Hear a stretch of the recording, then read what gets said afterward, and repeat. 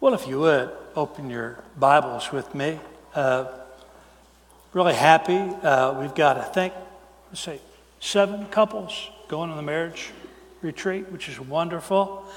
7 people working, 7 couples working on their marriage, which is so healthy.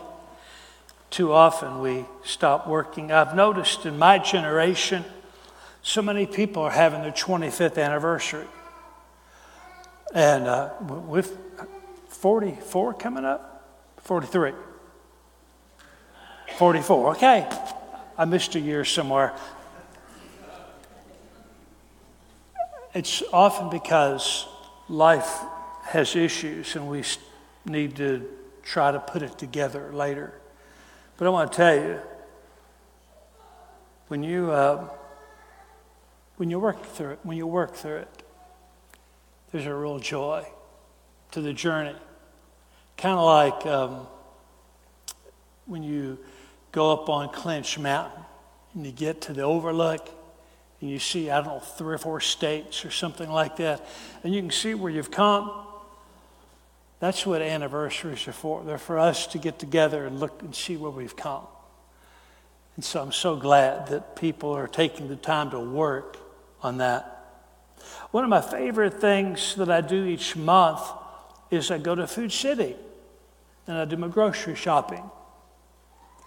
My wife works with food in education. She teaches young people, so she has to do a lot of shopping. So she does the shopping on her end, I do the shopping on my end, and that puts me in Food City. I choose to go to one place rather than spread it around because I want to be able to build relationships. So I am a community chaplain for Food City. That's a lot of employees, and I'm there 3 or 4 times a week. And I'll just drop in as I'm shopping. I'll speak to people, say hi. I know a lot of them by name. They know me by name. In fact, it was really strange. When we were wearing masks, they still knew me. I don't know how they could see through the mask. Each month, I get a little $10 gift card to one of the coffee shops, and I'll select an employee to be my employee of the month, and I'll give it to them. $10 is all it costs me, and it lights them up. And I'll give them my business card, and I'll say, if I can ever pray for you, you just let me know, contact me, whatever, I will. I've spoken to the manager. He knows if there's ever a crisis, a death, or a catastrophe in somebody's life, if somebody's having a hard time, that I'll be happy to zip up there as quick as I can get there. It's part of spreading the light of the gospel of Christ. I drop in, not once a month. I go by a lot more often than that. But if you're a community chaplain, you go by your bank, you go by this store, this hairdresser or whatever, you go by once a month. You just drop in and say, can I pray for you about anything? You can talk to the manager or talk to some of the employees and say, just wanted to come by and say hi. If you want to bring a little snack, that's always welcome. If you want to bake some cookies and drop by, that's always appreciated, because what we do outside these walls is more significant than what we do inside these walls. That's the nature of the gospel. And so we need some community chaplains. We need some people that will say, I may not be the most talented person on earth, and I may not be the most trained or whatever, but I can drop in a business in Colonial Heights once a month. I can bake something or pick up something or get a gift card once a month. I can pray for people. I can do that. If you do that, you would be so surprised how well received we are, how appreciated we are for that. And it builds our reputation, and it lays the groundwork for the gospel to go out.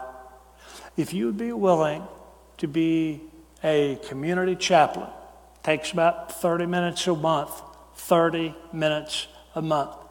If you'll see a Wayne Strong, raise your hand. If you'll see a Wayne Strong, or just catch me and say, Pastor, I'd like to do that. We'll do some very basic training for you. Then you can go out. We'll stay in touch. We'll do follow-up. And we will spread the love of Christ. Male or female, we need community chaplains. Well, if you would today, open your Bibles to the book of Colossians. Obviously, I'm preaching in the book of Colossians this month. We'll be in chapter 1, and we'll begin in verse 15. The Son is the image of the invisible God, the firstborn over all creation. For in him all things were created, things in heaven and on earth, visible and invisible, whether thrones or powers or rulers or authorities, all things have been created through him and for him. He is before all things, and in him all things hold together. And he is the head of the body, the church. He is the beginning and the firstborn from among the dead, so that in everything he might have the supremacy. For God was pleased to have all his fullness dwell in him, and through him to reconcile to himself all things, whether things on earth or things in heaven, but making peace through his blood shed on the cross. You heard me share with the children about house calls. We laugh at the thought today because it seems sometimes that it's really difficult to even get an appointment with the doctor in their office. And then if we get there, sometimes we're waiting long periods of time if they got running behind. So the thought that a doctor would leave his practice and come to see us, it just seems really strange. But isn't that what he did? He made a house call. He didn't send a prescription. He didn't do teledoc. He showed up in person. He knocked on our door. He visited our dwelling, our planet. He died for our sins. Not 2 pills of hope and I'll see you in the rapture. No, he made a house call. You see, the Son was from the beginning. Make that very clear. The Son was from the beginning, because the doctrine of the Trinity, or a triune God, 3 in 1, is very significant to good biblical teaching. Sometimes I'll hear people say, well, I love God and Jesus. And I'm thinking it's a bit redundant. I love God and Jesus. Jesus is God. The Father is God. The Holy Spirit is God. In each of them is the fullness of who God is. You've seen one, you've seen the other. You've experienced the Holy Spirit, you've experienced Jesus. That's why we say Christ comes into your heart. Actually, technically, the Holy Spirit comes into your heart. But if you've experienced the Spirit, you have experienced Christ. If you've experienced Christ, you've experienced the Father. All three are God in one. In fact, the Son was from the beginning. He is the face of God. That's why the Scripture begins by saying the Son is the image of the invisible God. Folks, when Mary pulled back those swaddling clothes, and those grubby shepherds been living for days and weeks out in the fields and probably didn't smell too great, didn't look too great, but they were welcome. When she pulled back the swaddling clothes, they beheld the face of God. For the first time, the face of God. For in him was the fullness of God dwelling. Jesus said, when you see the Son, you've seen the Father. You can know him. You can relate to him. You can bask in the light of God and His love because of Jesus. He is the Creator. See, there was a time in church history, as you heard Bruce allude to, that people didn't give Jesus the full credit because He is truly, fully human. How can He also be truly, fully God? It is a mystery. It is how you have the God-man, that the two are one, both God, both man. The perfect sacrifice, the perfect mediator, the perfect Savior. He is the Creator. Nothing was created in all of eternity that wasn't done by Him. Not only does He create it, but He holds it together. He's the one that pulls things together. He is responsible for all authority in this world, whether it's visible, invisible, everything is done by Him. He holds it together. It's better than gorilla glue. What Christ does is done. Now, one of the beauties of this is if He is the one that created it all, think of the power of the humility that the Son of God left heaven and came to earth. That the one that made it all left that throne and came to earth in human form. The ability to catch cold, stub a toe, have your heart broken. He came and He spent time among us. His humility is even more magnificent when you consider who He was and who He is. The Son was from the beginning. Not only that, but the Son is the head of His church. Did you see that? Scripture made it really clear in verse 18. He is the head of the body, the church. He is the head. Because He established it, set it up. He's in charge. He's always in charge. He's in charge of creation.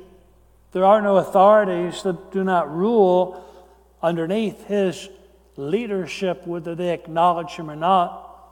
That's why I don't get particularly anxious when I hear Russians talking about maybe using an isolated nuclear attack, if that's what they need to do. People go, ah! Guess who's still on the throne? Guess who's still the Creator? God's still here. He's still with us. And I don't stress too much about His church because the Son is the head. I'm not the head. I'm the under shepherd. You're not the head. People with opinions, they're not the head. Chairman of a committee, we're not the head. No, the Son is the head because it's His church. Not just this congregation, but the church on a global scale. He is the head. He is the focus. He is everything. In fact, the Bible says He is the firstborn of the dead. Now, why is that important? Why does it matter that He was the first to come back from the dead? Why is it important? Because He set a standard for us. That's why when the Apostle Paul mentions if Christ didn't really come back from the dead, then we're the most miserable people on earth because we believed a lie. But it's not a lie. He broke new ground. When He left a tomb, He made a way that we all can leave a grave. We all have hope. We all have eternal life. He is the first in creation. He is the first in salvation, in resurrection. He leads the way. He is supreme. That's why we worship. Now, Bruce did me a favor today. He sang my favorite hymn. Holy, holy, holy. You read the words. Because we're too often familiar with certain songs and we just rattle it off because we know it so well. Amazing grace, so sweet the sound that saved a wretch like me. Once was lost, now I'm found. I was blind, now I see. We don't have to think. You pull out hymn number 1. I think that's the number. You take a peek at it. You check the words. Holy, holy, holy, Lord God Almighty. Though the darkness seems to hide you, but you're not hidden. It's powerful. Holy, holy, holy. Words that we declare to God. Holy, holy, holy for each aspect of God. Father, Son, and Spirit. He is supreme. Jesus is head of the church. We sing praises to his name. Though the eyes of sinful man, your glory, we can't see. It doesn't change who you are. Circumstances do not change who you are. And so we worship. And we worship with awe, with his majesty. I think too often we just come in and flop down. Say, hey, how was the football game? Well, we didn't lose. That's true. Not all of us can say that. We come in and we comment on our clothing, get your hair done. Maybe when we come in, the majesty of Christ should be on our lips. Not where we're going to eat, how the weather is, but the majesty of Christ. That's why I like worship. That's why I don't understand the people that sit at home and look at a computer screen. I worship with humans who have flaws. You guys need grace. Y'all really need mercy. So do I. So we worship together. We sing the same songs together because he is supreme. The Son is the great physician. He made a house call. Isaiah prophesied that Jesus would be called the Prince of Peace. You realize that Thanksgiving's around the corner and Christmas is right after? I love it. I love to get with my family. I love when they come in. I love when the grandchildren come in. Papa G, Mama T. Or Mama T, Papa G. Depends on who's got the money. It's funny to see our children. I love on them. It's a joy. But not everybody has joy. Some people dread the holidays because there's a mother-in-law that nobody can please. Some people dread the holidays because grandpa drinks.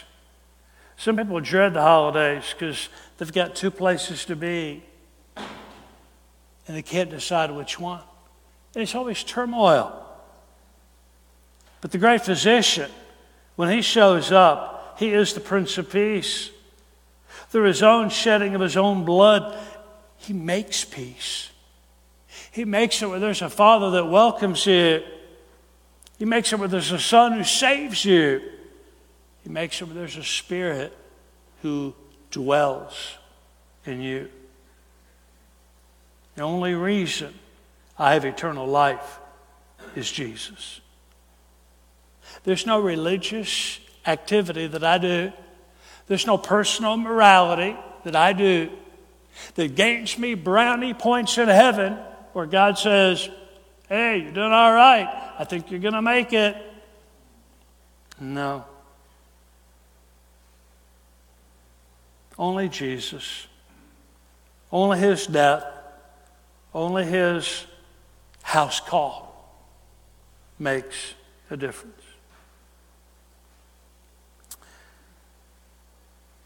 John chapter 1, Scripture says, in the beginning was the Word.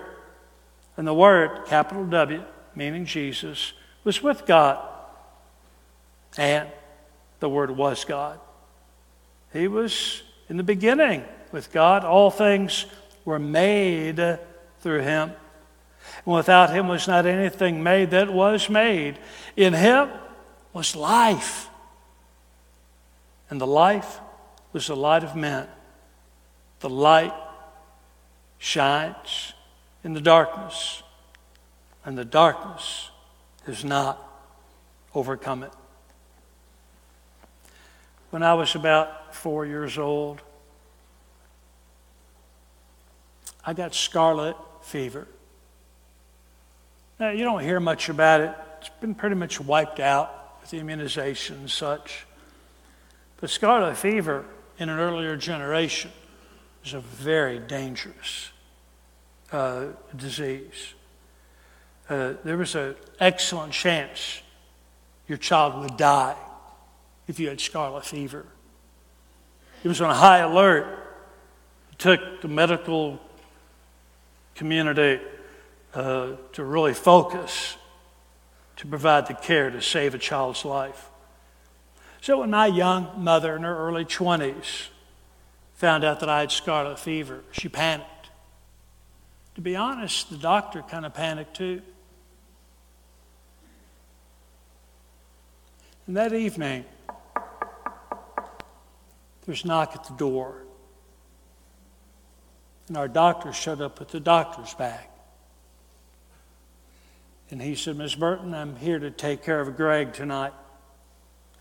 If he can get through tonight, he's probably going to be okay." And he had my mom fix a cot in my bedroom. And the doctor spent the night with me. He would not leave my side because he was outstanding. And he made a house call. That's why 2,000 years ago, the great physician shows up, makes a house call, spends the night, so to speak, sticks with us, heals us with salvation, brings peace where there's turmoil, hope where there's struggle. Yeah, he didn't send a prescription. He brought the cure. And that's why we sing. It's why we worship. It's why we pray. Because the great physician made a house call. Has he called you? Has he called you? Has he knocked on your door? Have you heard the knock and said, "No thanks, I'm living a pretty good life. I don't think I need you"? Knock, knock, knock. I came to save you. You know, there's a belief today that we accept Jesus. We live like we want, and just accept little Jesus, and we're all good. When we receive Christ as Savior, we walk away from the world. That's how it works. You can't accept Jesus as Savior, but then live like everybody on Instagram, Facebook, and whatever. You can't do it both. You choose.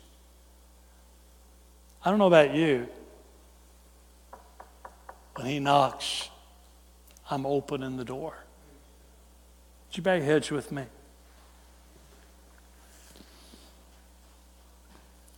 Father, I think your son is knocking on some doors today.